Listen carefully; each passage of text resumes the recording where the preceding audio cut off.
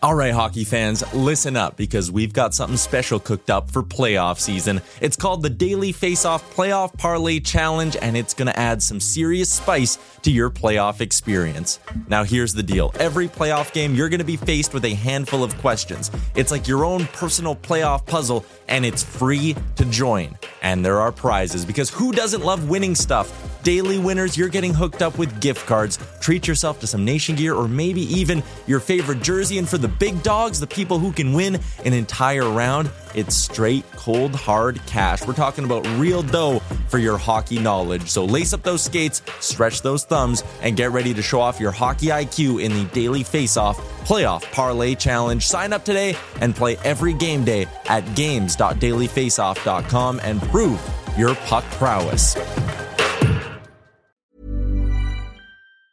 Hey, I'm Ryan Reynolds. Recently, I asked Mint Mobile's legal team if big wireless companies are allowed to raise prices due to inflation. They said yes. And then when I asked if raising prices technically violates those onerous two-year contracts, they said, "What the f*** are you talking about, you insane Hollywood ass?"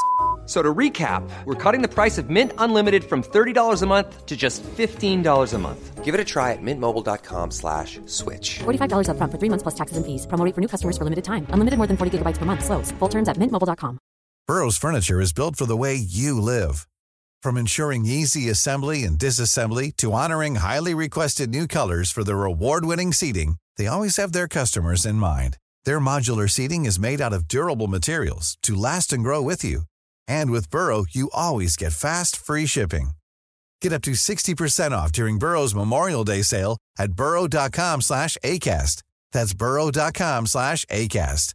burrow.com/ACAST.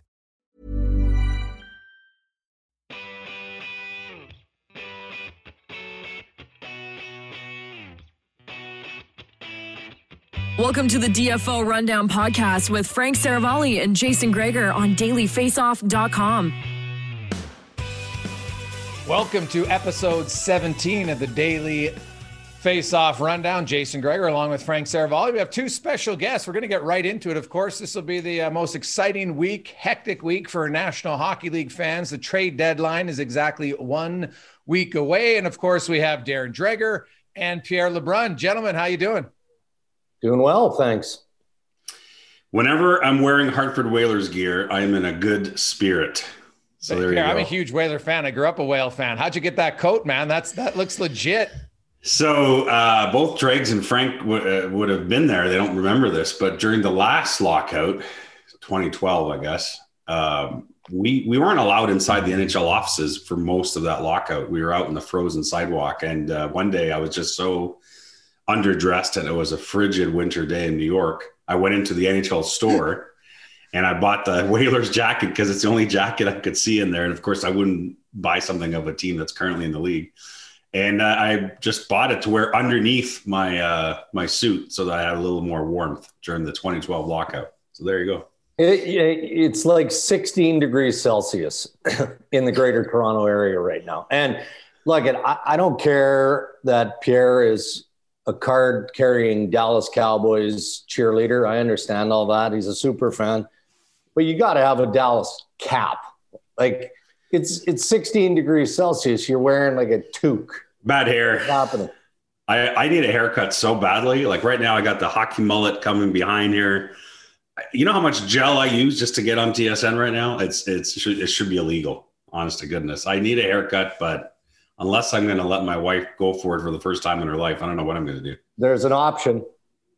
Mr. Dreger, you would look good in the Jason Dreger cut, Pierre. That's your next step in life, right? I mean, listen, my forehead's getting bigger and bigger. I'm not going to lie. So I'm halfway there. Yeah, I'm halfway there, but I'll probably wait about 5 years before that one. Looks good, though, on Jason. No question. It does. Crisp. It's only been 20 years. That's why I started young. It was perfect. The dream ended quick for this guy, so I was all right though. Hey, let's get into some talk because I know you guys are super busy. The latest on Vancouver. Obviously, this is a situation like is it how different do you guys think it is from Dallas early in the year, other than being a different strain? Yeah, well, and that's a significant difference, right? The symptoms that some of these players and personnel and family members have had to deal with the Brazilian variant have been extreme, and unrelated to some degree to COVID-19 in general, at least what we're accustomed to hearing about when you talk about symptoms and all of those things. We know that the virus is incredibly contagious, but in this case, this variant has been super contagious. And it literally just blitzed the Vancouver Canucks. So, there can be issues of containment and questions. Why didn't they do this? Why didn't they do that? At the end of the day, when this thing arrived, it absolutely swept through that organization. It's starting to trickle now. At least that's the way it seems. So the recovery can begin. But, man, what a devastating situation for this club. Yeah, and that's, every time we start with this, there's more than hockey at play here. And I worry about the players' families, because as a player, you bring this home inadvertently at the start of it. I worry about the coaches and their families. This is the real thing. On the hockey side, I think this was yet another wake-up call for everyone in the league. And that's why the memo went out over the weekend from NHL Deputy Commissioner Bill Daly, just using this as an unfortunate reminder, because I think the league had started to see a bit of slippage from different situations around the league as far as respecting the protocols. And so the memo went out just to remind people, hey, we're still in the pandemic. Let's get through this season here. But I know a lot of people were wondering, why does it even make sense to have the Canucks come back and play? And I understand that in the emotion of the moment. But the reality is the Canucks do want to come back and play once they're through this and once everyone is safe. So the league has, shared with them some dates that might make sense if they can get through this. And they are going to try and play 56 games, which means, though, that, right now we have games going up to May 11th in that so-called buffer week that Frank and Dregs and I have talked about all year. They are going to schedule games right up to, I think, to May 14th at the very least to try and, flesh out the North Division at the end there. There's two things that are crazy to me. One is this is a team that is under strict protocol that's been tested every day and some days more than once a day. And you see how this variant has rippled through the entire team. It's incredible. Mm-hmm. Think about what society in general is like for people that aren't getting tested, that don't even know they're carrying it, that are just passing it along in super spreader events. Like that's what blows my mind. And the other part is I just don't know how we can get to 56 games for the Canucks. Like, are we looking at 2 weeks from now before they could potentially start playing again? Right. I think at a certain point, the league is going to have to face this head on and say, look, we're going to schedule the games that have playoff implications, get those in first, and then we'll take the rest of it as, as much as we can squeeze in, we will. But if we need to go to points percentage for the teams that are outside the playoff mix, I think that's the only way that makes sense at this point. Well, and I think the next 5 to 7 days are going to be important for both the Vancouver Canucks and from a league perspective as well. In dealing with some of the sources in Vancouver and covering this story over the weekend. Talking to guys there, they can't imagine having to play hockey again in the next 14 days, right? And so the NHL is sensitive to that. And that's why I use that window of 5 to 7 days, because, the planning has to move on and you have to give the benefit of the doubt and assume that the Vancouver Canucks are going to be able to play the 56, even though logistically it seems like a nightmare.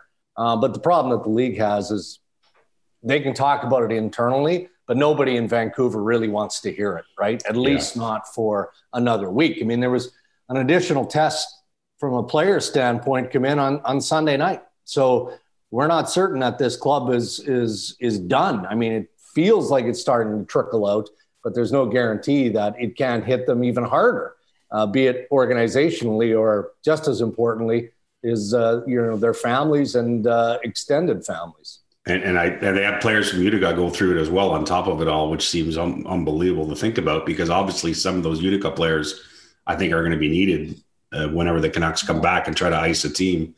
But one thing that I thought was a bit interesting, because I keep thinking, because we're used to hockey being so different than basketball in terms of how they schedule playoffs and so on. Hockey always waits for a clean start to every round and for the regular season to be over. But one thing that we learned from the league over the weekend is that it is possible that the North Division can keep playing out that week of May 10th and the U.S. Division start their playoffs without the North Division if they have to. So that it just tells you how unique the season is, that the NHL would be thinking that might be, a way to get around all this. Yeah, and you bring up a good point, Pierre. A lot of hockey fans might say it's unfair. The NBA's done it for years, and people haven't yelled and screamed that it was unfair. So I think that's an option to look at. We're going to go west to east in Canada, and then end going through the U.S. So let's go to Calgary Flames. And I know they're not officially eliminated, but they're eliminated from the playoff race, no question, guys. So who do you see, if any, the Flames potentially moving at the deadline? Well, I think you can start with the obvious, and the obvious seems to be Sam Bennett. I mean, we've talked about Sam Bennett potentially being traded for the last 3 years at or around the trade deadline. And this year was amplified earlier in the season. Did he request an official trade? Didn't he? All of those things. Beyond that, how do you move some of those contracts, given the way that these guys are playing in a flat cap environment, again, on the clock now until April 12th? If you're the ownership of the Calgary Flames, are you entrusting the management group that exists there to say, okay, well, if there's a fit for Sean Monahan, let's make that move right now. You might as well keep your powder dry and do a full evaluation at the end of the season. I'm not saying that Brad Treliving, isn't going to move some parts. He might. My sense doing the Leafs and the Flames game on the weekend and again on Monday is that it's real quiet on the trade front around Calgary. And that borderline shocks me. How can it be, given the way that this team has played to this point? So it's either a determination by clubs around the NHL that they don't like the Flames players, or they realize that you're not getting Gaudreau, you're not getting Monahan, you're definitely not getting Matthew Tkachuk, any of those bigger pieces in season. So you might as well wait until the offseason. I think that's where you're going to see the most meaningful change. Does it start in the front office with management and drift then deeper into the core of that team? So it may not be as busy a deadline in Calgary as some are anticipating.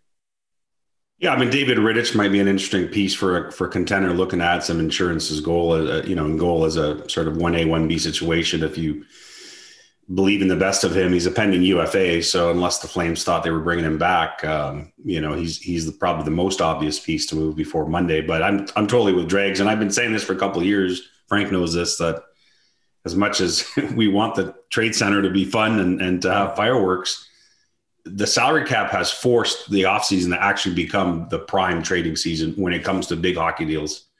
Go all the way back to Taylor Hall. Go back to the Weber for Subban, all the fireworks deals, because of the stress of the cap, have happened in the offseason over the last decade plus. And I suspect this offseason is going to be explosive actually around the NHL, with the pressure of the Seattle expansion draft forcing a lot of interesting decisions. I just don't know that we're going to see a big hockey deal before Monday. I think a lot of it will be your typical rentals or maybe players with a year and a half left, trying to fit it into a flat cap before Monday. But I really feel the bigger deals are coming in July. For all the reasons that you guys mentioned, I think you're right that the chances are minimal that there's a significant deal from Calgary. The one guy, and Dregs hit on him, is Sean Monahan, that I just think that percentage is ticked up just a little bit. I think teams are curious about the ability to buy low as his production is down. Mm-hmm. And on top of that, the contract, when he's producing and he's at his best, that's a very, very reasonable contract around the league. That's somewhat easy to fit in given where he is on the cap. So, I think he's the one guy that has some smaller, larger percentage than the rest. He's the guy, honestly, if you could buy now, you're doing yourself a favor. He actually has as many goals as Nathan MacKinnon since they got drafted. Now, I know Nathan MacKinnon's a better player, but Monahan's been a really good goal scorer, 15th most goals in the league since he's come into play. And he's having a really terrible year with only 7 goals so far this season. And if the Flames overreact, I think this would be a time for a team to take advantage of it, because if there's a guy I'm betting on scoring 20-plus goals again next year, it'd be Sean Monahan.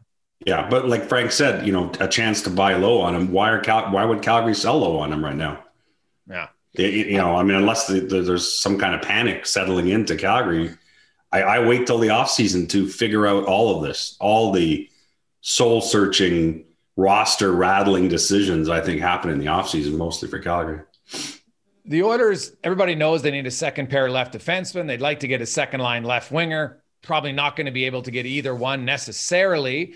Maybe they upgrade to have Luke Glendening. Frank's brought him up before on the pod for Gaetan Haas. Do you guys hear any other names potentially connected to the Oilers? I don't, but there is merit to the Glendening consideration. It's all depending on the price. Right now, I mean, Kenny is playing the role of the wily old veteran general manager here, right? I mean, general managers with pieces to sell are still asking for a premium. And we know the cap situation for the Oilers. If there's a money deal, dollar in, dollar out, the old cliche, then that has to be considered.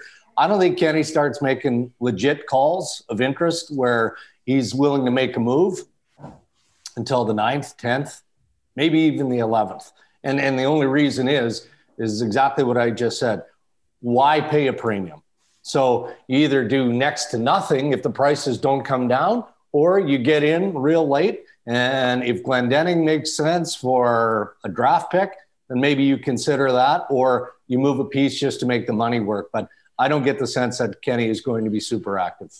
No, I totally agree, Dregs. And I think it goes back to what happened at the deadline, 15 months ago, where Ken Holland was pretty active and, gave up, I think, the 2 seconds, was it, for a Athanasiou and a few other draft picks. And I get it. In the moment, the Oilers had a chance of finishing first in their division, which they did. And I think there was some excitement about what that meant, and he wanted to add to that. But because of those draft picks that were spent a year ago, I think he's going to be a lot more careful this time around, as Drake says. I think this is always angled up to a Sunday or Monday soft deal if it's there for a bottom six forward. Essentially only has a 4th round pick to spend in this year's draft, right? As an asset, unless you go into 22. And I think that's where this is angling, whether it's Glendening or another player like him, a rental bottom 6 forward that has a little depth there. That's what I see coming for Edmonton. Well, you mentioned wily veteran general manager. I mean, it makes sense the way that he's game planning this out, because it's quickly becoming a buyer's market. There's a number of pieces out there that the prices have been high on, but we're talking about maybe 6, 7, at the most 8 teams that are really, you'd consider buyers at this point. And so the longer you wait, theoretically, the prices have to come down, or else these teams like a Detroit are going to be stuck holding the bag with guys that they know they're not re-signing. So they're going to have to take whatever they can get with regards to a guy like Glendening. And I think the other part about Glendening and the Oilers is I think they would potentially have interest in an extension if they were to bring him in. And so he'd be a guy to watch moving forward. Could they make that work on a 2 or 3 year deal, something like that can justify spending those assets? And that's why I agree. I think it's a buyer's market. And it's why, even though Kevin Adams and Buffalo got hammered for the most part for getting very little from Montreal for Eric Staal a couple of weeks ago, I think you read the market correctly. Eric Staal, if he's still a Buffalo Sabre right now, might go for less than what the Habs paid between now and Monday, in my mind. And it's not an indictment of Eric Staal. I think it's an excellent pickup by the Montreal Canadiens. It's just a reflection of the market right now. So I think you could have got Eric Staal for a 4th round pick had he gone to Monday. Instead, he went for a 3rd and a 5th because he was dealt early. That makes sense. Now, I think there's one team, well, there's 2 teams in Canada most people feel are definitely going to be active, and one of them is the Winnipeg Jets. And, it's pretty easy to note what they need. They need another defenseman. Frank, you've talked about David Savard a lot. Columbus had a ridiculously awful road trip. They pretty much punched themselves out of the playoff race now. So does the David Savard talk heat up, and is he the one that makes the most sense for you to go to the Jets? He does for me. I mean, when I look at the Jets and how they play stylistically, they need a shutoff valve, someone that can break up the cycle.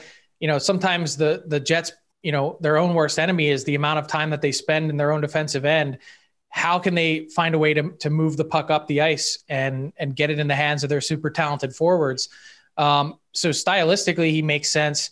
Then there's the question is, and I've been talking to some people around the league about this. Is David Savard, is he being overrated at this point? Where does he fit in your top 4? I think he's still legitimately right there in the top 4 conversation. And then what's the price? Because he's another guy that we know Columbus isn't bringing back. There have been 0 extension talks to this point. And it seems like he's a guy that wants to be on the move. So how can they find a way to make that happen? And how many other teams would be in the mix for Savard's services. So again, if you're Kevin Cheveldayoff and you're playing this out on your big board, how many other teams are in that mix? Yeah, and that's going to be interesting to see. My sense is, and I'm not suggesting that the Winnipeg Jets won't try and acquire David Savard. He's down on their list.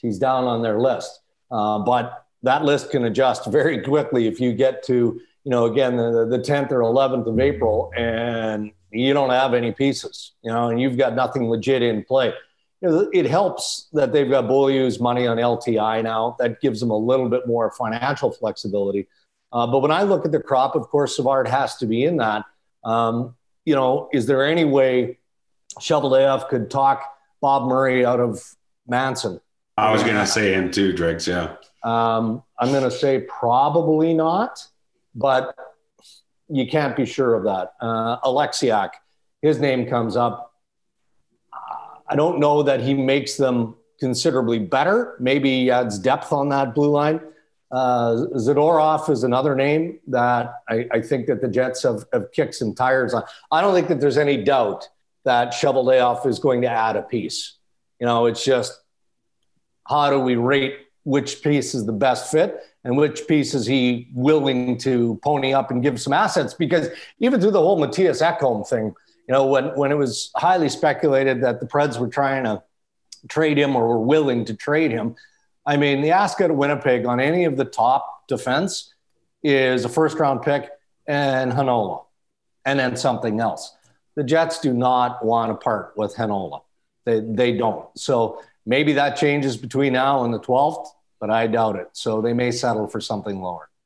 Yeah, I suspect they would have done a first in Sami Niku, Dregs, at the time, but now the Predators have won so many games that I think the Ekholm situation is going to wait till the offseason in all probability. You mentioned a lot of the guys that make sense, Dregs, for Winnipeg because they have a common trait, which is that they're physical blue liners. And I think that's sort of the type of player. They don't need another puck mover in Winnipeg. They need someone to clear the crease and make life more uncomfortable for offensive teams because the Jets do spend too much time in their zone. And I interviewed Kevin Cheveldayoff last week for a piece in The Athletic, and he didn't hide that that's their area. Every team has an area, and that's the Jets area on defense. Derek Forbird's been a great story. Plays 21 minutes a game. I don't know that I would have seen that coming based on his play in LA. But I think it also underlines that they're asking a lot of guys to do things they haven't done before in that back end. So I definitely feel that whether it's, Manson to me would be my top pick, but I don't think Anaheim wants to move him. So they may have to, and he's got a no trade with teams on it. Unfortunately for Winnipeg, normally Winnipeg populates a lot of these no trade lists with most players. That's an excellent point. And I think we'd be surprised, and we're probably never going to get this information out of the Jets, but the number of players, not just now, but historically that have said, yeah, thanks for the interest, but I'm not going to Winnipeg, is more than people would expect. Now, what about the Ottawa Senators, guys? They're obviously not making the playoffs. They've got 3 veteran defensemen, and we see teams every year that add a veteran defenseman, and some of them turn out to really help a team, and others not so much. You've got Gabranson, you've got Riley, I guess you got Anisimov and Zingle. Are they dumping any, or is there interest for any of the Sens' potential UFAs? Yeah, there'd be interest. Like I do a lot of Ottawa Senators games regionally. I think Mike Riley's an effective player. I do. He's a third pairing guy. If you've got a decent defense, I mean, if you run into injury problems, can he play in your top 4? Yeah, he probably can on a short term. But he's got a little bit of grit to him. He's smart, all those things. So I think that there'll be a fair bit of attention given to him. The other guys, it starts to drop off in a hurry. And I don't think that in fact, I know there's very little interest up front in Ryan Dzingel, which surprises me a little bit, right? I was just going to say, why has there been no interest in Ryan Dzingel? Because he only scores in Ottawa, I guess. I don't know. Yeah, I don't get it. But I mean, if that's the sample size, then it's not a bad one, because as soon as he arrived in Ottawa, he started scoring again. And, again, when you're looking at your bottom 6, if you can play him situationally, he's got speed. He's been around the game for a while now, so it's not inexperience. It's just I was surprised to learn that there's virtually no interest in Ryan Dzingel, but that can change with a phone call. pretty quick. And here's an interesting debate, I think, for Pierre Dorion, the GM of the Senators, as he gets to Monday, because I do think it's quiet on a number of fronts. And he's a team that's had a lot of draft picks for the last few years. I mean, there's a team with talent coming out of where, and how many more draft picks do they need right now? But on the other hand, if he gets offered a 5th round pick for Mike Riley, let's say on Monday, and he's probably like, why am I doing that? I might as well just keep Mike Riley around so that I'm not putting younger players in a role they're not ready for the rest of the year. That, there is some merit in keeping some UFAs, even though you're not making the playoffs. But is a 5th round pick suddenly more valuable this year than ever because the draft is going to be such a dart throwing contest in some rounds this year with the lack of play at the junior ranks and some of the other ranks? I don't know. I'm not saying I know that. I'm the last guy to know anything about the draft, but I'm wondering if what you used to scoff at as too low a pick for a rental, if you're like, you know what, who knows what we can get with a 5th round pick this year. It's definitely going to talking to some scouts that, the scouts are obviously confident, but they feel there could be a wide range of how people evaluate players this year just because there's so few looks.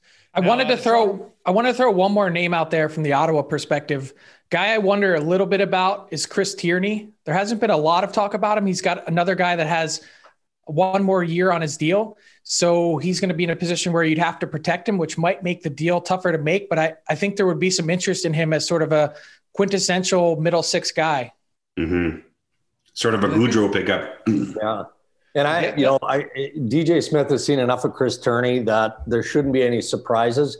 But I think that Chris Tierney is one of those players where the coach hasn't quite figured him out, right? He doesn't get consistent enough game out of Chris Tierney. So some nights he's playing in the bottom 6, other nights he's playing in the top 6. On occasion he gets some power play time. They like him as a penalty killer and all that. You're right, Frank. I think Chris Tierney could be an interesting name to pay attention to.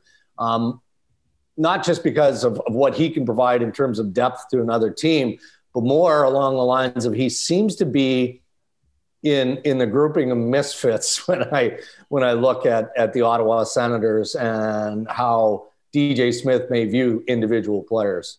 One last thing on Ottawa, if you don't mind, Jason, is that I think when the season started, I think Pierre Dorion probably looked at the landscape and said, I might be the only seller within my own division if the quarantine stays at 14 days. So 2 things have happened. 1, the quarantine is now 7 days, which took some leverage away from being a Canadian-only seller. But 2, he might have competition from Calgary and Vancouver now as far as sellers in his own division. So that's kind of hurt.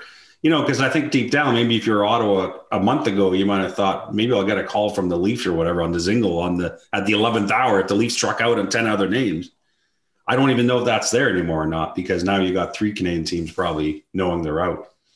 The other thing Ottawa has to look at is you always trade your UFAs, and you talked about it. So you get 4th and 5th round picks that won't help you for another 5 years. You're just going in an endless cycle of getting rid of players, and you got to bring in new guys, and hopefully they fit next year. And it's a lot of change, but it doesn't necessarily need to a lot of new results. So I do wonder if they like some of their veteran UFAs, just try to re-sign them for bargain deals on a 1-year deal and move forward. Now the Maple Leafs, everybody's been talking about them. They've been a good team. They've really improved their defensive play this year. They don't give up a ton. They've got basically though the Ferris wheel of goaltenders right now, and where it stops is it Freddie Anderson. Can he be healthy? Jack Campbell, can he stay healthy? Heck, Hutchinson, when he plays well.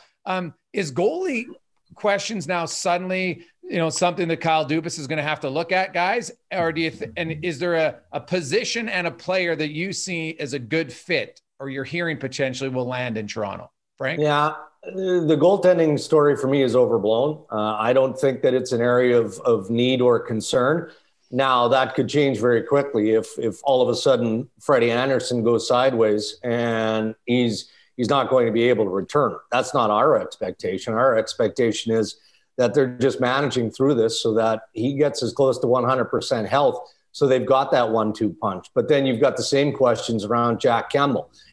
Sheldon Keefe is obviously protecting Jack Campbell. He knew he was going to start Hutchinson in one of the 2 back-to-backs against the Calgary Flames. So he opts to start Hutchinson on Sunday to give Jack Campbell the extra complete day off. He didn't even back up, which was curious. And it took me back at least to Friday's game against Winnipeg, where Jack Campbell made a stretching save on Kyle Connor, and he was slow to get up after that play. But he seemed okay post-game. But then Kyle, after the Flames game Sunday night, or Sheldon, I should say, talked about, we got to see with Jack and all of those things. If one of those two guys isn't healthy enough, well, then you do have to have a real serious conversation. Do you need to find an upgrade on number 3? If Michael Hutchinson can continue to play the way he did against the Calgary Flames on Sunday, then again, for me, the goaltending isn't a big story.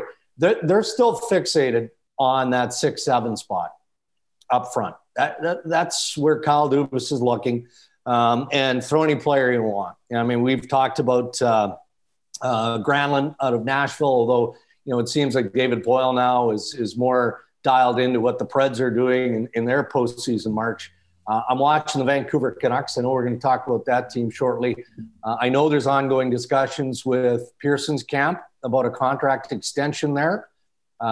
Varying degrees of optimism as to whether or not that's going to get done. If it doesn't, he's healthier than what people are suggesting.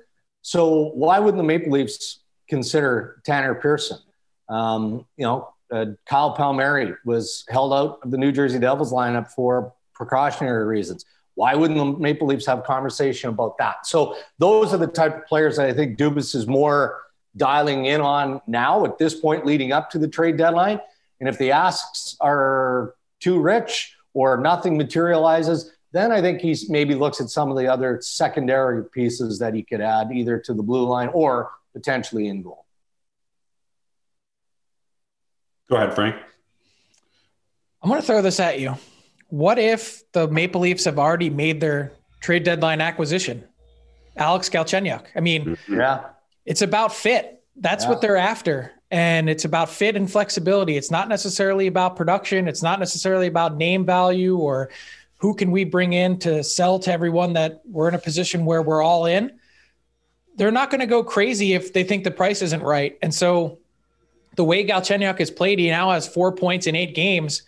How much more are you getting from a production standpoint on the open market, and what's it going to cost you to do it? I think that's a conversation that the Leafs have to be having at this point is, I can't even imagine that I'm saying this given what Galchenyuk has gone through in the last 2 years, 3 years.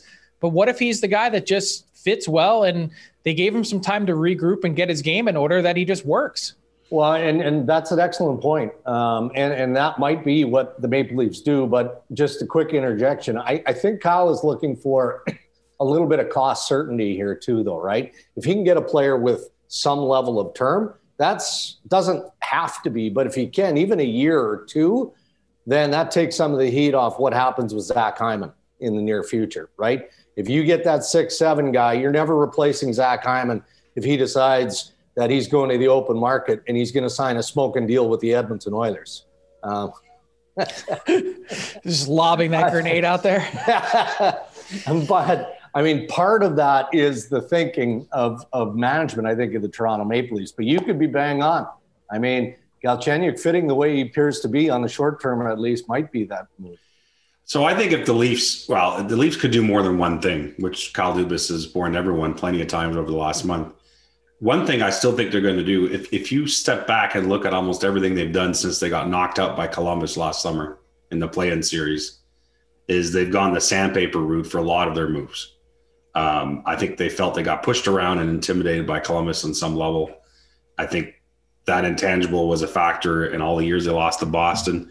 So they added amazing experience in Simmons and Thornton and Bogosian, all elements that tie to each other. I think they're going to dip into that bucket one more time. And so I think if they add a forward, it's a guy that can play up and down their lineup, second, third line, but has some bite to his game. And so whether that's a guy like Scott Laughton, let's say, who's UFA in Philadelphia, who has a bit of edge to his game, that's the type of player I bet you that they add for Monday, which shouldn't come at a high cost. And I think that's why they liked Granlund. He can play wing, he can play center. Guy works his bag off, and he gets some production. So, he can play anywhere on your lineup. And I think that's why they liked him. But again, it comes back to Nashville, and you're saying, well, with this team in a playoff spot, does having Mikael Granlund there really make a difference in terms of your expectations in the playoffs? Yes or no? And then from a 30,000 foot view, if you're David Poile, and this has to be the conversation that the Preds brass is having at the highest level is, are we really not going to be improving our team for the future on the hopes that we beat Tampa or Carolina or Florida, whoever finishes first in the division? They're in a really tough spot. Well, the reason, if I were them, and I think they're leading this way, that I would keep echoing for now is not because they think they can beat those teams, Frank, but I think it's because I think they're starting to realize that Seattle has really tripped them up in a lot of their conversations with teams that have interest in Ekholm. That you're giving Nashville X and then you're turning around because now you got a protection issue on defense and having to talk to Ron Francis about what it would take to not grab their fourth defenseman after they trade for Ekholm. And I think that the Predators have probably realized, I could be wrong, you might get dealt today for all we know, but that if they wait until after the expansion draft and allow teams, in fact, not only trade for Ekholm, but maybe extend him as part of the deal in July, then I think they'll get a greater return then than they might now. Hey guys, the Montreal Canadiens, so we mentioned it, Eric Staal, third and a fifth earlier. Do they have any more moves? How serious does Marc Bergevin think? The North is very tight. I think Montreal's pretty secure and they're likely going to finish in the 4th spot. So, right now it looks like they might take on Toronto in the first round. Lots can change, of course, if one team gets hot or goes on a losing streak. But do you see Montreal making any other moves? Yeah, I asked that question. I had to ask it a couple times to Marc Bergevin for an interview that just got posted today, Jason. And, sometimes you got to take it with a grain of salt what Marc Bergevin says publicly about trades, because he traded for Eric Staal the day after saying he wasn't going to do anything. But I pressed him on the fact that he has no cap room and that it's going to make life a little difficult here soon whenever Armia is back from the COVID list. Toffoli just returned over the weekend. If and when they ever get to their full complement of players, which they're close to, and Eric Staal is playing his first game, we think, tonight against Edmonton. Cole Caulfield is going to be called up at some point this year. It doesn't all work. There's a cap issue in Montreal. So when push came to shove, I think what I got out of him in that interview is that, if there's a deal there where he can alleviate some of his cap issues, that's what he's going to look to do before Monday.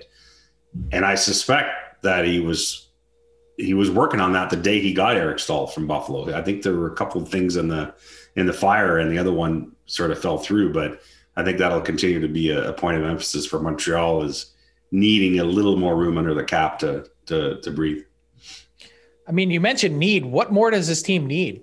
I think they're already a tough team to play against. You can see the way that they're playing under Dominic Ducharme. Marc Bergevin mentioned it in your interview. Puck management has been better, but more to the point, they're going to be a tough out. Like, I don't care who they match up against, whether they're in the fourth spot or the 2nd spot, they're going to be a really tough team to play against. And so I don't look at that roster and say, hey, there's a hole here that you need to fill or a hole here. They've got, all they need at goal. Carey Price has a .931 save percentage, by the way, since they took a step back and said, you need to get your game in order for a few days. And, I don't see anywhere that you're going to upgrade based on the guys that are available. No, I'm with you on that. And some of their veteran players have come around, not just the goaltending and defensive core, but, we were all watching with keen interest in how Josh Anderson fit at the start of the year and seemed to be a real nice compliment with Jonathan Drouin and Nick Suzuki. And of late, it's been Brendan Gallagher, Tom Tatar, and Phil Deneau. I mean, Phil Deneau for the first half of the season was effectively a no-show offensively, even though, guys, I think it was Nate McKinnon, months ago said that he can't believe how good Deneau is and the credit that he doesn't get and all of that. And I still get that from coaches and managers and players around the game. So as long as those pieces continue to hold their spot in the puzzle, I'm with Frank in this. I'm curious to see if Cole Caulfield can provide some spark. I think we need to manage expectation there as you would with any young player coming in. But if these guys hit that role, there isn't a whole lot not to like about the Montreal Canadiens. And whatever series it is, I think they could do some serious damage in the North Division.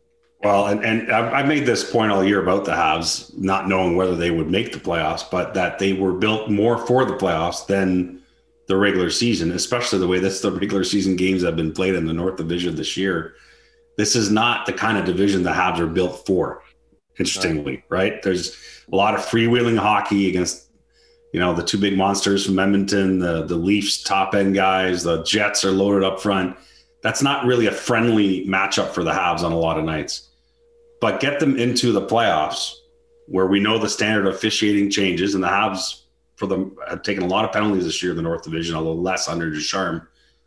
They're built for the playoffs. And it's, again, going back to the Leafs for a second, I think when the Leafs looked at the possibility of playing Montreal in the first round, again, this is a thought process of, is there enough grind in the Leafs game for that kind of series? Because that's what the Habs are going to be about. They're 5-on-5 play, grinding you down wave after wave, being able to have to kill off fewer penalties come the playoffs. That sets up well for Montreal having some success potentially, but obviously they'd be the underdog in a Leafs matchup. Yeah, you look at the Habs; they're 5-on-5. No one's better at allowing fewer goals 5-on-5. They're only allowing 1.4 per game right now, which is best in the NHL in the high-scoring North Division. So I think you guys are right that they're going to be a good team defensively. Quickly, let's go back where we started in Vancouver. How much do you think this variant and the fact that they're not playing and might not be playing for the next week impacts Pearson and Sutter and any of their other potential UFAs? Because Vancouver is obviously not making the playoffs. Yeah, no, it definitely impacts. There's no question. And, Jim Benning, the general manager, is juggling about 25 things right now, including, trying to get some off-ice work done. Was very successful in locking Thatcher Demko down. As I said earlier, I know that there's a fair bit of dialogue back and forth on Tanner Pearson. They'd like to keep Tanner Pearson in Vancouver. They view him as a glue guy. He can do a little bit of everything. Doesn't hurt that he's best friends with Bo Horvat. So they don't want to upset the chemistry in Vancouver. But they also have to be mindful of some of the other bigger pieces that they're going to have to address. And that's Elias Pettersson and Quinn Hughes. They've only had preliminary conversation on extension with the two young guys. But I think that Pearson is their priority from their crop of unrestricted free agents. And if the phone rings on any of the other guys, then Benning is happy to listen. I would say, too, that I'm not totally comfortable yet writing off Calgary and Vancouver. And the only reason is Montreal, starting tonight, plays 20 games in 35 days. I mean, it's crazy. And they are going to have some nights where there's nothing in the tank. That's just logic and reality. So I think they've built enough of a buffer where it would take a pretty spectacular collapse for them not to make it. But I'm just saying this is a crazy 5 weeks now for the Montreal Canadiens, and there are going to be some tough nights. So all it takes for either Calgary or Vancouver, their schedule is going to be crazy too when they come back. But I'm not ready yet to put a final line on that fourth playoff spot myself. All right. Well, hey, let's get into buy or sell now with producer Ty before we wrap things up. Ty? Yes, Jason. As always, buy or sell is brought to you by Jock Market. Stay in the game, jockmkt.com. Jock Market is a hybrid between fantasy sports and the stock market. And if you use the promo code DFO20, you get a $20 deposit bonus. We're going to go down to the States for all four of our buy or sell questions. And we're going to start with Kyle Palmieri, who sounds like he's going to be on the move. I'm going to say Kyle Palmieri is going to the New York Islanders. And I'll start with you, Frank. You buying or selling on that? I'm buying. I think he makes the most sense there. He seems to be exactly what they need in terms of fit stylistically, replacing Anders Lee. It just seems like a stealth Lou Lamoriello move, trading with the New Jersey Devils. Doesn't have to go very far. Could probably even still live in the same house if he wanted to. So, yeah, I think that one makes a lot of sense. So I'll buy that one. Yeah, Jason. Oh, sorry. Go ahead. Oh, sorry, Pierre. Well, I was going to say I'm buying that too because, as Frank says, Lamoriello recently I talked to him for a piece and he described the kind of player that he feel could fit into their room. And I remember texting Frank and Dregs about it, and I said, "There's only a few guys that if you take what Lou says that fits into this quote." And he talked about the leadership and obviously trying to replace Anders Lee and all these different things. There's not a lot of guys that fit in there. Palmieri or Nick Foligno were basically the only two guys I came up with, although there could be a few other guys. But for that reason, I think it makes sense for sure. All right. Well, I'm going to be different because there's no sense all three insiders agreeing and buying. I mean, the Islanders make a ton of sense. I feel like the Boston Bruins need to be in that consideration as well. And Boston is a team that just they need help up front. They do. I mean, they just rely so heavily on the big line that any level of depth that they can bring to spark the others is going to be much needed. So just to be different, not saying this is inside information, but I feel like it would, if it's not the Islanders, then perhaps Boston. Well, the interesting thing about this is everybody knows that the Islanders clearly need a winger with Anders Lee out. So I wonder if that puts Lou in any sort of position of weakness. However, you have Palmieri, you have Hall, you have Foligno. Now, they're all different levels of skill set and different styles that they play. I'm going to sell only because I think that Lamoriello's going to wait because he feels, you know what, I can get one of those three, and I think at different levels they can help me. And I don't think he'll jump the gun because Pierre alluded earlier that the price for Stahl was higher now. It might be lower in a week. So I will sell only because Lou is going to keep his powder dry as long as he can and hope to play off the other guys to get a lower deal. Well, and Lamoriello has levers that no one else has. $7 million burning in his back pocket in cap space. No one has that. Number 2, Jonathan Bernier is the only goaltender in the top 10 on the TSN trade bait board, but I will say he is not the only goaltender traded before the deadline. I'll start with you, Darren. Buying or selling on that?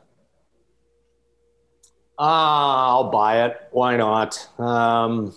You look around the league and the teams that, are going to need some help in that position, right? Washington comes to mind. Is Colorado done there? Probably not. We talked earlier in the podcast about the Toronto Maple Leafs. If things, turn more ugly with health, with Jack Campbell and or Freddie Anderson, do they consider, adding some depth? So, Jonathan Bernier, number one, needs to get healthy, and he's trending in that direction. But then I look at Carolina and the fact that they've got that 3 goalie situation there. So there'll be a market for goalies. I don't know how significant it's going to be, but I've named a couple of teams. So there's got to be more than Jonathan Bernier that gets moved. So I'll buy it. Yeah, I'm buying too. You can add Dubnyk to that list of guys that might move pending UFA, and the Sharks are going to move on from him, and they're going to look to upgrade. Martin Jones has played better for them recently, but I think they're going to try and do a 1A, 1B thing in the offseason there. So I think Dubnyk moves, Bernier moves, David Rittich potentially moves. I think Carolina ends up hanging on to the 3 goalie situation, even though they don't love it, because I think with all the injuries they had in goal a year ago, not bad to have depth there. I'm going to sell. I know the one name we didn't mention who's also on the trade bait board is Chris Dreger. Right. I think, in Colorado, Grubauer's played so well. They're really only looking for a second piece. How much are they going to spend to get it? And then, Washington, their 2 guys have played so well, and they've still got, I know we talked about this last week, Henrik Lundqvist. He was supposed to be, taking high shots this weekend, seeing if he can test his body to come back. So he might be a perfect fit as an insurance piece for Washington. I'm going to say that maybe Bernier is the only guy that moves.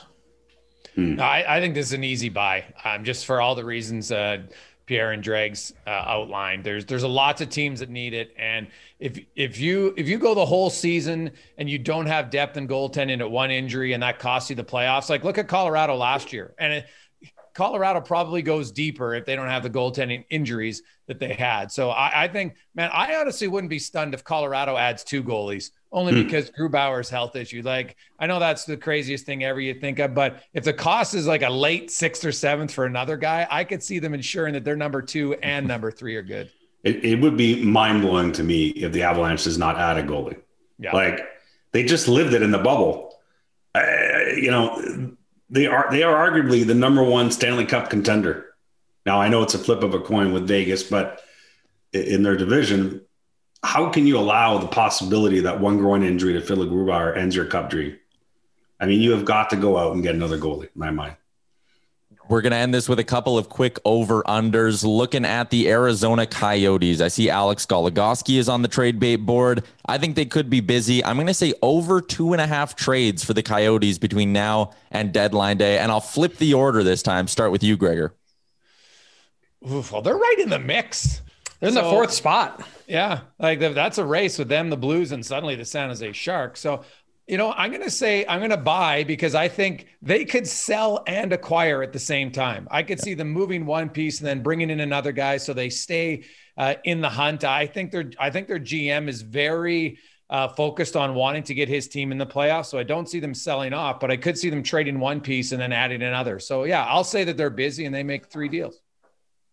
I'm going to go with the under. I just think maybe you have Goligoski that moves because there's 0 chance he comes back.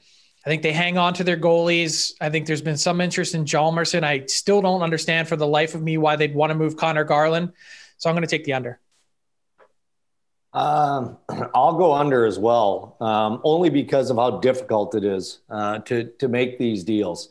Now, I think that there's a strong appetite from Bill Armstrong's perspective to change the look of this team, even though of late, largely they've played well. Jason, as you say, they're in the mix. So I think that he's going to respect that and keep it competitive and all those things. But I think that there's going to be some significant changes that are embraced in the offseason. I just don't think that Armstrong, 3 trades is a lot for one team, prior to any trade deadline or at the trade deadline, unless you're in full fire sale mode. And we know the Coyotes aren't in that, but there's a definite appetite to change some of the pieces. I think that's more off-season work.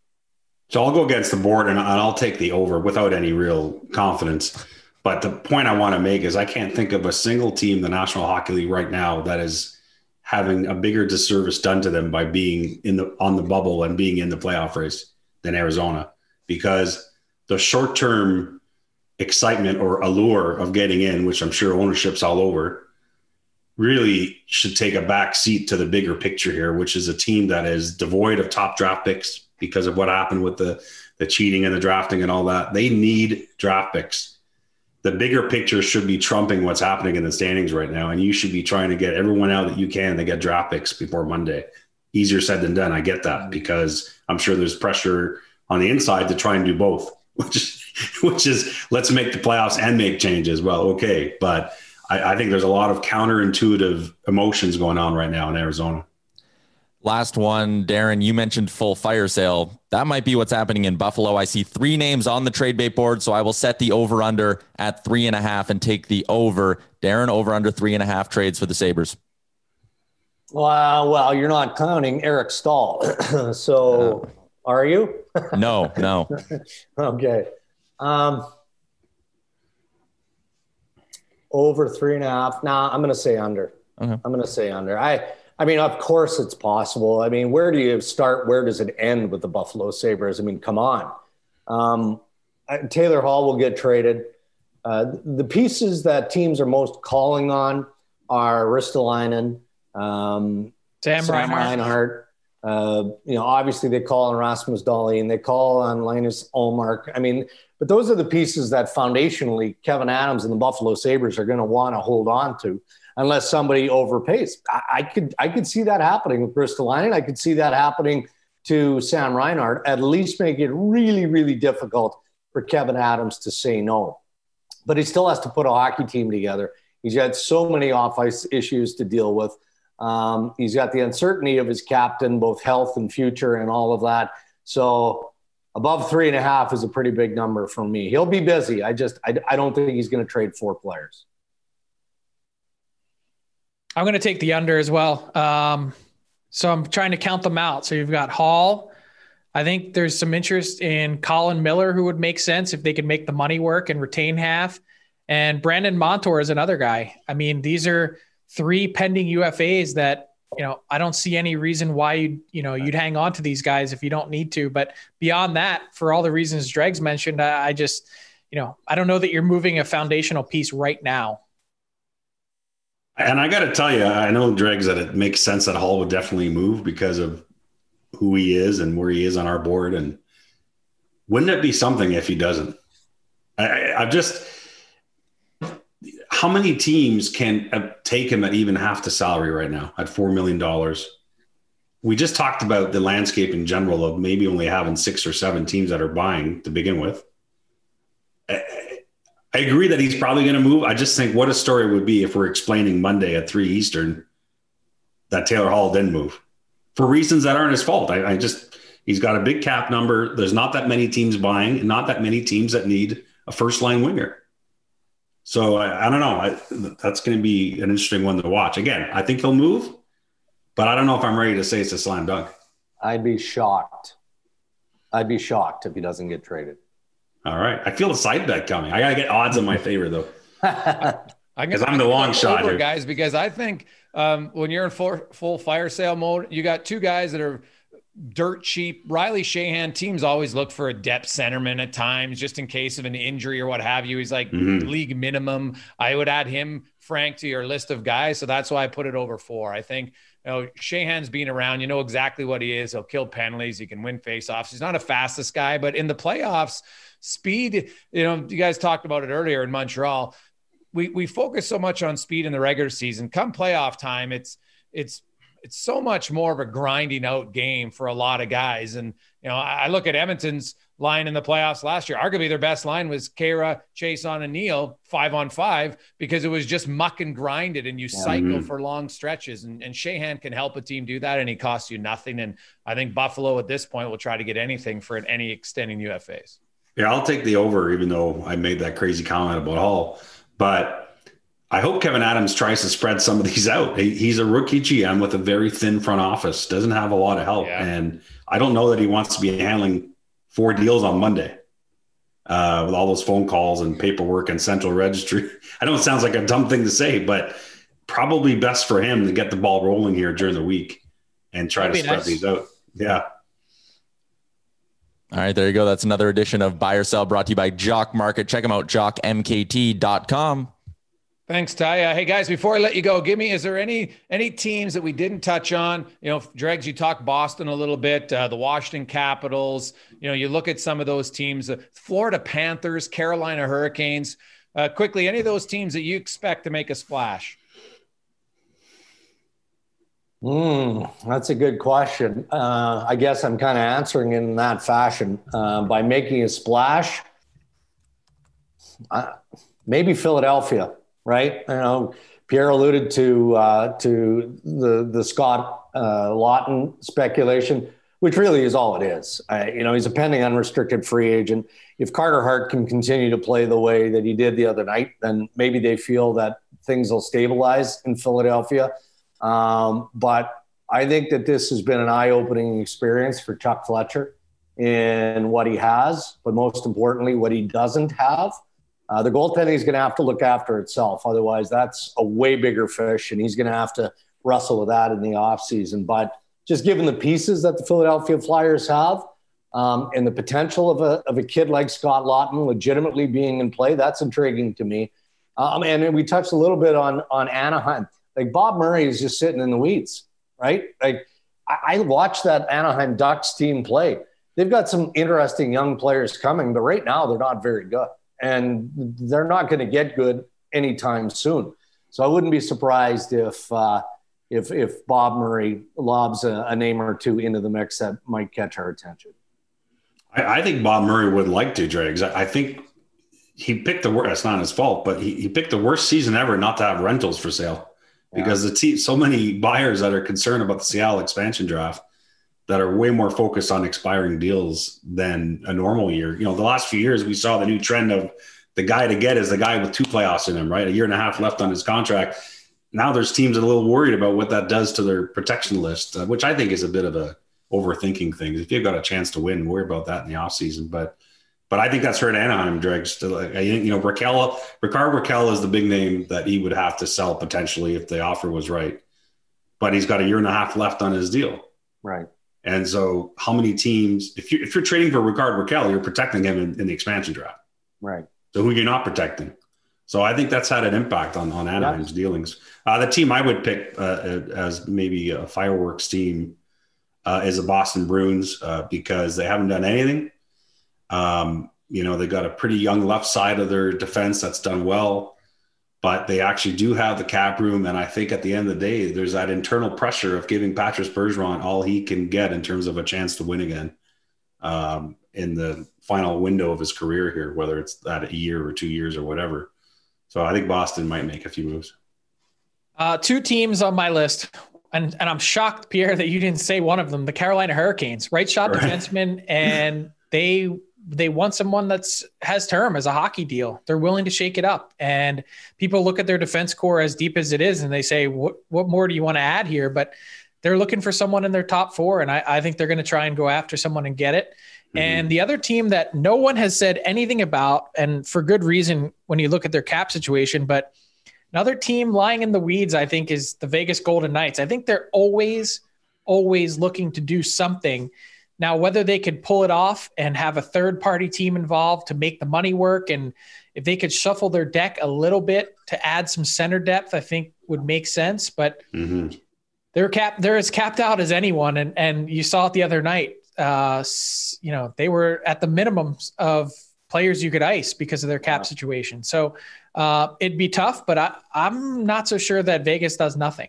No, that's a good one. You're right. I mean, the three scenarios are dollar in, dollar out, LTI, or you use a broker. And Kelly McCrimmon is he's a creative dude, so I wouldn't be surprised if he's tire kicking. I mean, the need for me in Vegas would be depth at center, right? So maybe one of those pieces does come available and he finds a way to make it work. There are teams out there that we know that are willing to be that third party. So if they're letting us know, then chances are they've talked to all the general managers of the cap strap team to let them know as well. Chicago, San Jose, and Detroit, I think, are the three teams that are willing to take money and broker a deal.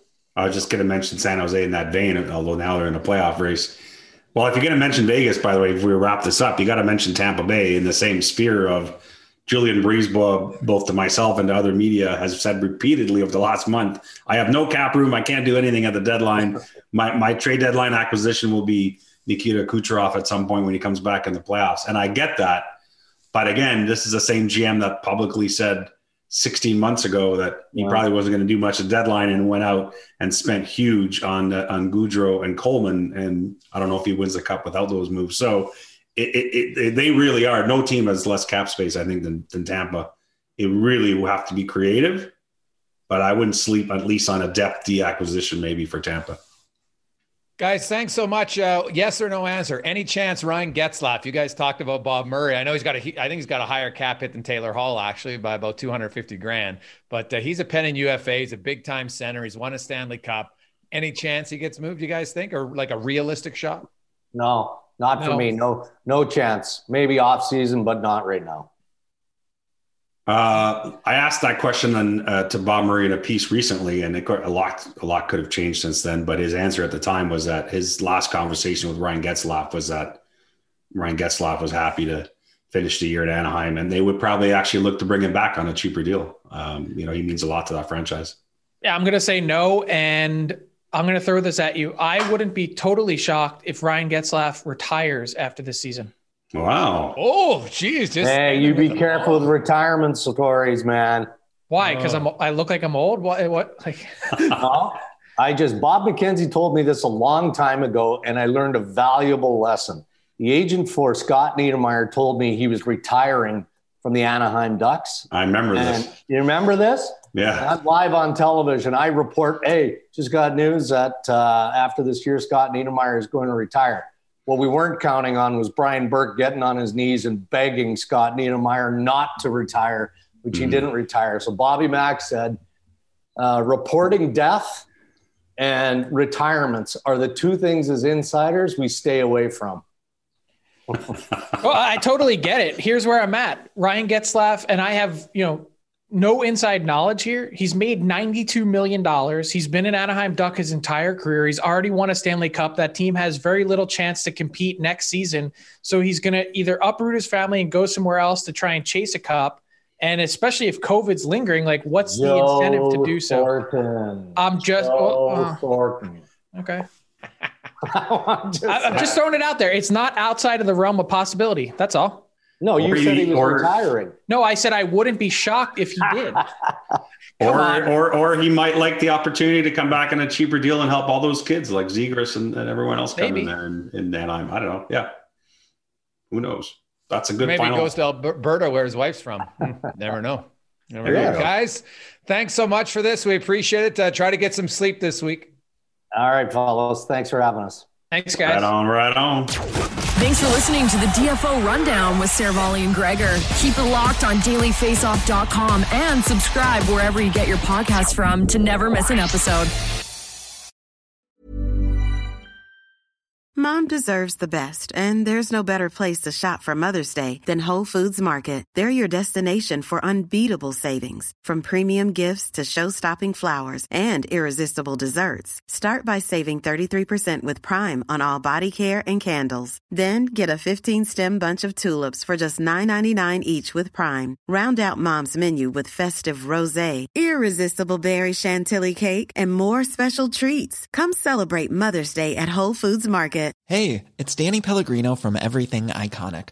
Ready to upgrade your style game without blowing your budget? Check out Quince. They've got all the good stuff, shirts and polos, activewear, and fine leather goods, all at 50 to 80% less than other high-end brands.